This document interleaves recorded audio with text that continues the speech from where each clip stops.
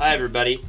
Welcome to Shasai Podcast, conversations between scholars from around the world who study childhood, youth, and related institutions historically. As an official production of the Society for the History of Children and Youth, you can subscribe to these shows through iTunes or Google Play. Written and visual materials associated with each episode are available at our website, shcy.org. Enjoy.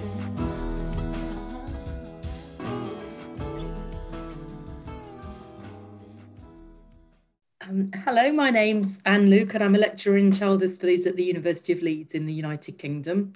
And I'm talking today about my book, Youth and the Cuban Revolution, published by Lexington Books in 2018. I'm speaking to you from Yorkshire in the United Kingdom, and I'll be talking to my colleague, Professor Par Kumaraswamy. So hi, I'm Par Kumaraswamy. I've known Anne for quite a long time. Our research careers have gone along the same path. And I am at the University of Nottingham. I'm the director of the Centre for Research on Cuba and the Cuba Research Forum, which is an international network of researchers from and on Cuba. So as I said, I've known Anne for many, many years. It's a real pleasure to have this conversation with you today, Anne, and to actually catch up in the midst of our busy academic lives with the research that you've been doing. I have been present at many of your research papers, your conference papers, and I've read a lot of your work, but it's going to be a pleasure to talk to you today about the work that you're presenting in your book. Thanks very much, Paul. Thank you.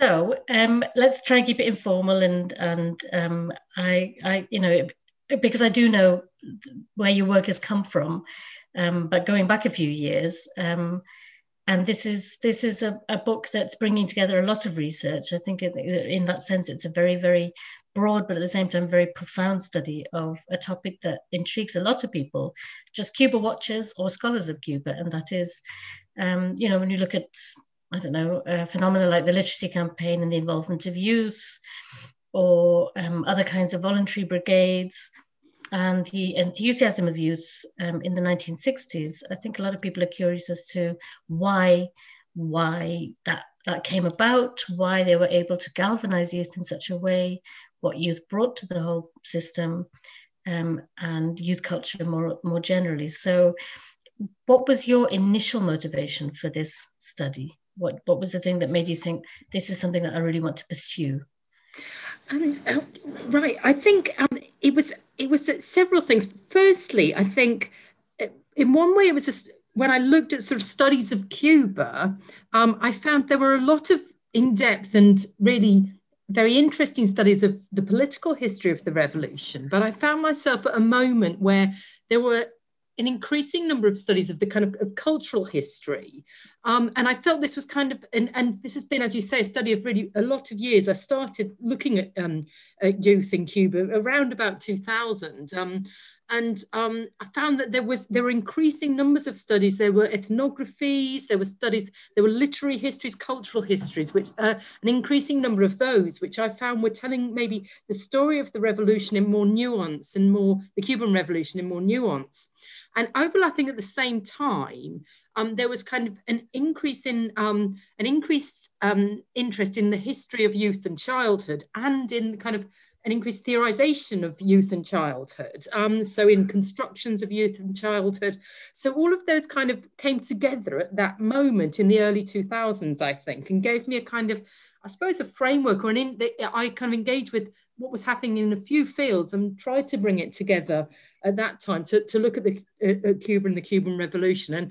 And with those kind of, as you mentioned, those kind of sweet moments like the 1961 literacy campaign, and seeing these brigades of very, very young people, even as young as children, traveling from Havana to the countryside to work as literacy teachers. So, and although by and large it's partly mythologized, there were, you know, tens of thousands of young people who travelled for months, and the schools were closed for I think it was 8 or 9 months. The schools were closed in 1961 while the country became literate. So started from the starting point of the better known moments of the 1960s that young people had been involved in. I started to work kind of digging through the kind of policy history, the political history, and the cultural history to find out to sort of what was the story behind these kind of big moments that I sort of first learnt about.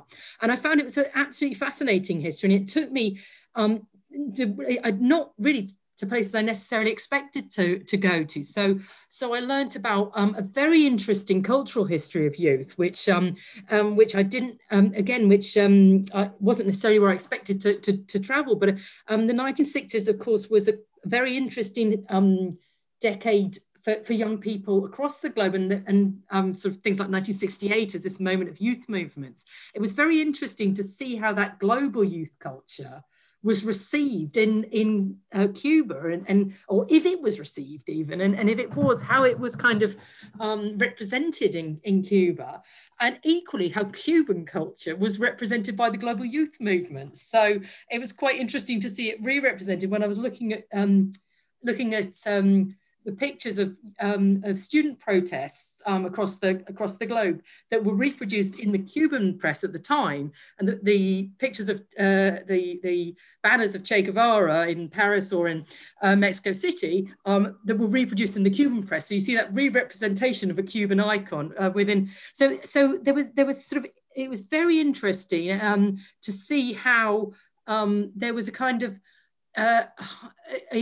there was a kind of mutual influence of youth movements, but there certainly wasn't the same youth movement in Cuba, or the same influences that you saw in other countries, in Western countries. You see sort of much more hybrid kind of form. So you saw some similar musical influences, but you saw also sort of revolutionary influences coming from the kind of the new revolutionary politics, which were very important, particularly in those cultural movements of the 1960s. So can I just pick up on that? Because, you know, one of the things that I noticed, and several of us are working in the area of cultural studies more broadly, notice about the way that Cuba is sometimes understood, especially in those early decades, is that it's either understood under the lens of the Eastern Bloc, even in the 60s, or it's understood less in a sort of a third world, southern hemisphere, you know, global south sort of way, or it's understood through the lens of 1968 and all of those things. And I guess sort of spatially, and even in terms of time, what you're talking about is a mutual influence. I hadn't really thought about it that much, but there's been so much attention paid, for example, to the commemorations of 1968, the anniversaries of 1968 in Europe and in the US. Is it saying too much? I know that as Cubanists, we like Cuba to be the center of everything, but is it saying too much to say that the Cuban Revolution and the international festivals that were held were themselves some sort of impetus for youth movements in other parts of the world? Or was Cuba more on the receiving end of those youth movements, either in the Soviet Union or the Eastern Bloc, or in Western Europe and the US? I think it's definitely a case of mutual influence. And I think Cuba was very influential, and there's some very interesting research on the New Left. You'll know Dr. Kepa Atres's work on the New Left in Cuba. So there was a lot of the traveling of ideas between the European New Left and the Cuban Revolution in the 1960s. So we saw there was certainly an intellectual exchange of ideas, which was really, really important from both perspectives. I don't think we could, I wouldn't want to say that, I wouldn't want to foreground a one-way influence, really. I think we much more see a kind of rich exchange of ideas. I think what gets lost is the fact that Cuba was really that there was so much debate. I think what people lose with when looking maybe from the outside, or maybe people who aren't students of Cuba, is how much debate went on in Cuba in the 60s, and how much and this debate on what is the revolution, what do we mean by revolution, and that that real sort of need to kind of understand and define what it meant to be young and revolutionary was part of a battle that young people were a really important part of. And for example, if you looked at young poets, and one of the I looked at a couple of groups of young poets, and one of them, quite an interesting group, was surrounded a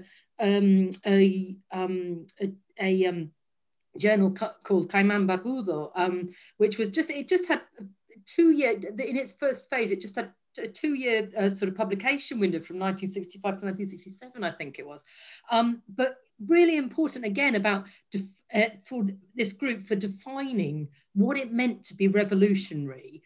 So it wasn't about and it was all about sort of questioning the boundaries. And I think that's really what was what is important is that those Cuba was at the forefront of those debates. And those debates were happening not just in Cuba, but I suppose in those kind of intellectual debates happening within the kind of international voices on the left, if you like.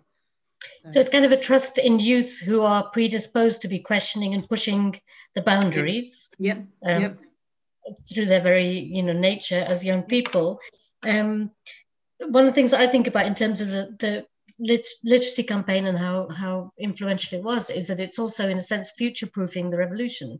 So you have got on board a whole generation who will then spend several decades contributing to that revolutionary project. Is there another reason, do you think? Are there any other reasons why that investment in youth? Well, was there an investment in youth? I'm assuming that there was. And why focus on that generation? Why not focus on? Yeah, I mean, one thing I say in the book is that we could almost say that there is only one generation, the generation of revolution. So since 59, are we actually? I mean, we have sort of maybe and I think possibly the only time we can really talk about a real sort of break would be the special period, because that experience of going through the special period is, I think, that real, which was in the for the non-Cubanist listeners to this, the 1990s in Cuba.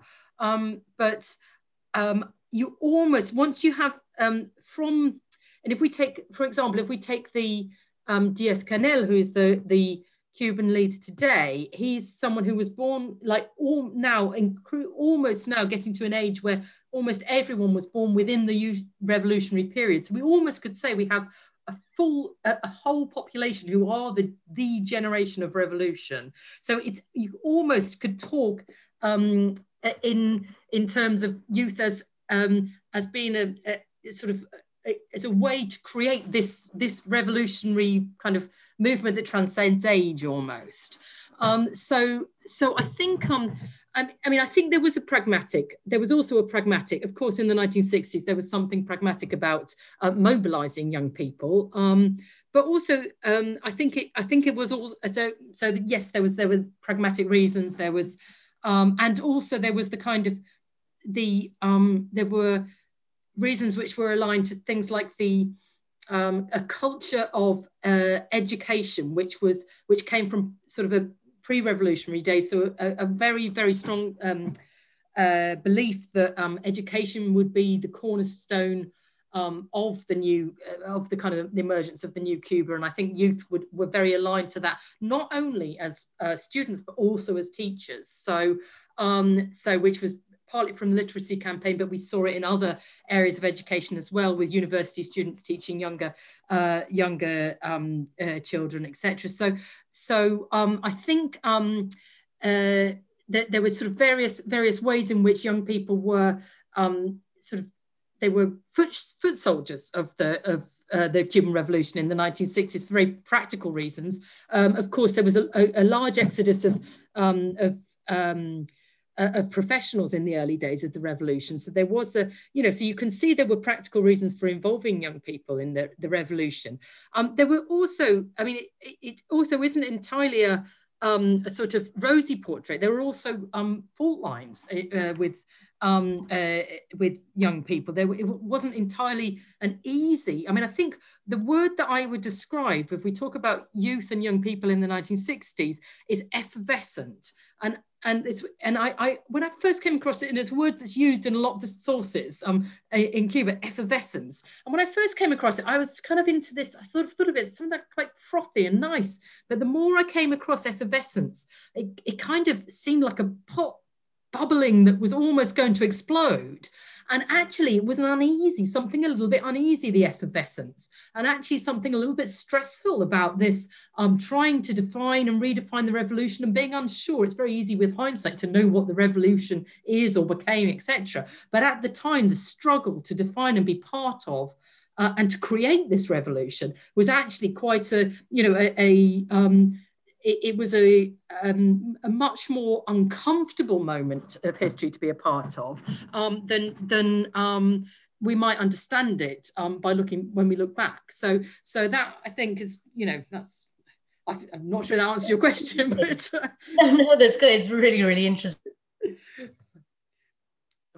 think it's fascinating. One of the things that, in relation to what you're just saying about the effervescence and the sort of the slightly risky side of that amount of energy and the amount of activity that is bubbling over. And, as a Cubanist, I know about some of the more well-known episodes of tensions, whether it's Silvio Rodriguez stepping over the mark a little bit, or having his hair cut, or the Beatles. You go to Havana and people will say, oh, we weren't allowed to listen to the Beatles. And, when John Lennon, his statue was installed, there was great excitement, and the Rolling Stones played in Havana and there was great excitement. But what were some of the main fault lines? You used the word fault lines. What were some of the main tensions where that effervescence spilled over into something that was a little bit less, or perceived as a little bit less positive? Yeah, I think one of them, or the main one that I found, and this is where in the book I talk a little, well, in a few chapters, I look at the concept of moral panic and how this has come in, and it still does, actually. The interesting thing about moral panic and youth is that it tends to recur, and that's actually part of the original theory of moral panic that Stanley Cohen came up with, is that often issues will actually, either they'll go away or they'll recur. And this happens in Cuba, and it's a really interesting one. And it often is this worry about young people not working. There's a real fear, and there was in the 60s, there was a fear about young people who were neither working nor studying, and particularly young people not studying.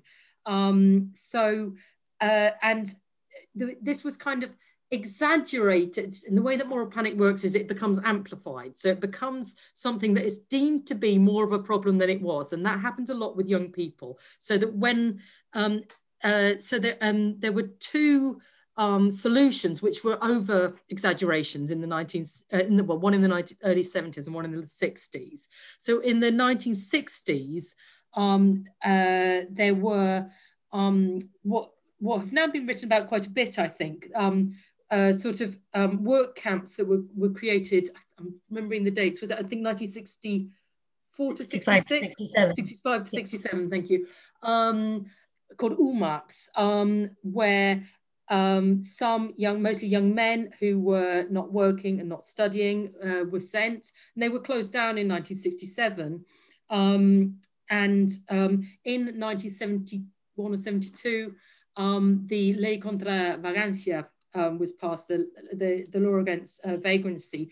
Now, what I suggest is this is part of the moral panic against the moral part of the sort of the cycle of moral panic against young people who are seen as not working and not studying, and you see it a little bit. You see it a little bit within the youth cultures as well, in a smaller way, and you see as well recurring moral panics happening later on in the revolution as well. But those particular two quite dramatic policy responses, I think, were quite emblematic of those moral panics. The other place you see the moral panics, actually, rather strangely, is within the very vanguard organizations. So you see it within the political activist organizations, so the young communist organizations, and you see it within the kind of what the system of what was called autocritica, so the system which the organizations used to, if you like, to, I'm trying to think how I describe autocritica in the book, a system of kind of self-reflection, sort of turning, if you like, turning the camera on oneself to I suppose, criticize elements within the organization. A lot of that was also a reflection of a moral panic happening within the organization. So as young people, we are failing. So, and part of that was this amplification of the vision of young people, of the vision of what young people should be. So because of that construction of young people that there was within the discourse, that amplification of the vision of the kind of heroic nature of young people, it meant that the vanguard organizations had an ideal to live up to that was absolutely impossible, and therefore were constantly, and it really is quite interesting to see the kind of, not just in the kind of autocritica, these kind of more public self-criticisms, but even in the more in the sort of letters to their own newspapers, the kind of almost like low self-esteem, that why aren't we doing any better, you know? And I think that's again symptomatic of the creation of moral panic because of those very high expectations of young people. But they're still the high expectations of young people are still very much there in Cuba today, and that still sets up a kind of generational divide, I think, because young people never really quite do what older people think they should be doing, and yet there's still so much of the future of the revolution which is laid upon their shoulders. So there's contradiction, isn't it, really? That and in some ways we're going to see you as children, we're not going to give you the full agency. That's the interesting thing about youth in any culture. Absolutely. That, sort of depending on you to have the energy to do the things that we can't do, but at the same time you do it our way, otherwise you're overstepping the boundaries. Or absolutely. And actually, when you look into, sorry, go on. Sorry. You also had a lot of fun. If I remember some of the seminar papers that you gave in the past and conference papers, you had a lot of fun looking at some of the imagery as well, didn't you? There's some of the images that were used to represent this new flowering youth under the revolution. Say a little bit about that, because I think I just remember looking at the fashion actually of the 60s.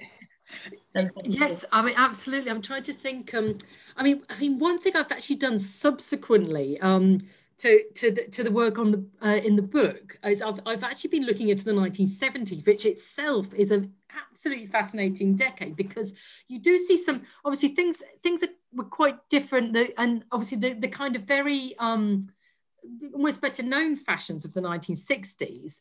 In the 70s, we see a very interesting move in Cuba amongst young people. And the one thing which I found absolutely fascinating was this, which I don't know if this is what you're referring to, but I found this the young women in Cuba began again, which I have found no evidence of in the 1960s, began celebrating the festival of Quince again. After I found nothing in the 60s. I'd love to know if anyone has found any 60s celebration of the Quince festival. I found one reference to it in one cartoon in the 1960s, but in the 70s, suddenly the Quince, which is that kind of the celebration of coming of age at the age of 15 for young women, it became once again socially acceptable, and the changing of dresses and the idea that you could sort of celebrate the Quince differently, perhaps without the traditional 17 different dresses. Although I think today in Cuba we're seeing the 17 different dresses again, perhaps. And it's interesting to see how. I'm trying to think what other I'm trying to think what other kind of imagery we are seeing from Cuba. I remember looking at magazine covers. I remember sort of the kind of it was sometimes a mishmash of what you might imagine to be sort of the kind of guerrilla figure the Verde Olivo, but also giving it a little bit of a contemporary touch. And Yes. you know, I just remember it looking very stylish. It was a little bit like looking at the you know, taking a kind of a fashion analysis of the Black Panthers or something like that. They just, oh yes, yes, so amazing, you know. yes. A very superficial conversation we're now having, but you know. Yes, So there's some lovely cartoons. Actually, there's one cartoon that I analysed for the book, which was someone. It's a woman wearing a miniskirt, and because the miniskirt was sort of quite controversial. I did talk to a couple of people who said they were kind of wearing miniskirts in Cuba in the 60s, particularly in Havana. They were sort of shouted at by some of the older people of an older generation, or people tried to pull their miniskirts down. So in this particular cartoon, there's an old lady sort of shouting at this young woman in the miniskirt. But what I loved about it is the fishnet stockings have got a little arrow to them saying "Hecho en Cuba," like made in Cuba, because they've been drawn on, you know, and a little bit of and the caption saying, "In my day, it wouldn't have been the same," like the older woman. So showing a kind of generational angst there, a much more traditional generational conflict on, you know, which I thought was quite interesting, because there wasn't much of that elsewhere, that kind of generational conflict, in that kind of cultural conflict. So it was quite interesting just to see that standard, what you know, which I'd seen elsewhere looking at 60s fashions, a generational conflict between the miniskirt and, you know, kind of the sexual revolution, if you like. So it was quite interesting to see that in that case. But again, Cubanized, everything seemed to be quite, everything was sort of given a Cuban, although there were similarities, you always saw a Cuban angle on even those similar cultural forms. I think there's probably a future research project on the quince as it's celebrated in Cuba and other parts of Latin America, because I think it comes and goes with the different socioeconomic and political phases of any country's history. You know, it's fascinating. Yes, I've been. It's one of those things. If I have time ever, I'd love to look into that. I've written a little bit on it. There was a book which I think you published in as well, on the 1970s, the Forgotten Decade. So in Cuba. So I wrote a little bit on it there, but it'd be lovely to look a bit more as the quince as that kind of across as kind of, or even a two-continent analysis would be lovely, wouldn't it? So I know that you used, you know, you did a lot of really in-depth research for the book, for the study for the book, for your PhD as well. You did a lot of archival research and you did interviews. Can you tell me, I mean, is there a standout moment? Is there one of those interviews where you kind of thought, I've got it, I've nailed it, this is everything encapsulated? Or was there a particular series of publications that you felt gave you a real into the topic? Was it one of those moments, one of those revelation moments? It doesn't have to be. No pressure. I don't think there was one. I think there are moments I remember fondly. Like I remember participants breaking out into Beatles songs during my interviews, which I thought was and so I remember like moments with great fondness. And I also I suppose I also reflect a lot that a lot of this, sometimes since I carried out many of the interviews now, but even at the time I reflected that I was learning a lot about when I did the interviews as much as the 60s in Cuba. So it was I think there's a lot of methodological points that I kind of learned on that basis.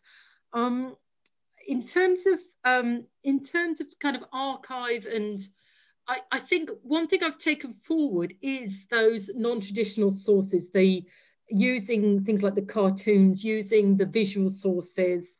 And I think that's probably been the most influential on what I've done next, or what I'm doing now, because I found that for example, I've been looking for a little while now about childhood as well as youth, because I think it's quite a natural step to move on from youth to childhood, and also has a very interesting construction in Cuba. So I suppose that has been, and I think particularly for childhood, again, those visual sources and those representations are a really interesting way to build up that picture. And I think I can't get away from thinking, one thing that the book sort of almost quite unapologetically argues is that discourse matters. It does matter how young people, agency matters. It does matter that young people are given agency, but how young people are represented also matters, because moral panic creates policy. It creates, because how a revolution presents itself creates international relations. So actually, I try not to disentangle, or not to only do one thing or the other. So I found that like representation does still, I think it will always be part of the work that I do. But I think what I learned from doing the book was that representation didn't just have to be textual, and that those kind of those other texts have been really useful, particularly, as I say, when looking at childhood, have been quite useful. Yeah, but I mean, it really is a very kind of holistic view, and one that brings in and draws all the strands between different lenses by which we can view the same phenomenon.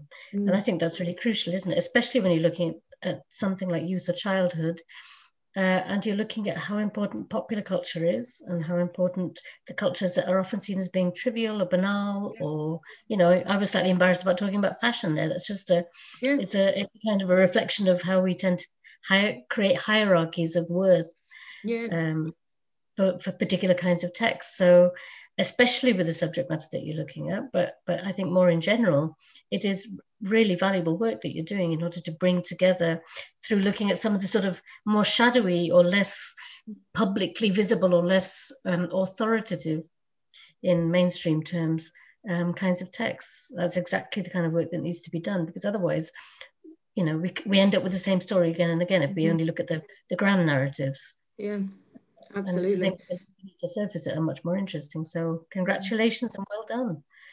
Thank you, Paul. Well, thank you so much for talking to me. It's been an absolute pleasure. Also, I think we could probably carry on a little bit. Is there anything else that you'd like to say that you think in terms of your contribution, or you've told us a little bit about what you're doing next? Is there any more that you'd like to say about that, how it's going, and what some of the challenges or opportunities are to do with that? No, I just think that when you're I think when you're researching, sort of exploring another culture in so much depth, like both you and I are doing, one thing I've learned is that I'll still be doing this probably in 20 years time from now, and there'll still be more to learn, and there'll be more sources. I think that what you've just said about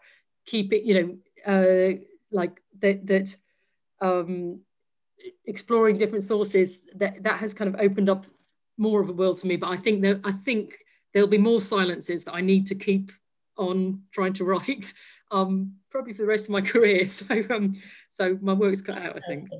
I look forward to that. I look forward to following the rest of that as well. So it's been an absolute pleasure to talk to you, Anne. It really has. And I'm very glad that on a Friday afternoon we've had this opportunity to catch up on our research. So thank you for the opportunity. Thank you, Pat. Thank you. Bye. Bye. Thank you for listening to Shusai Podcasts. You can find more materials and features from the Society for the History of Children and Youth online, shcy.org.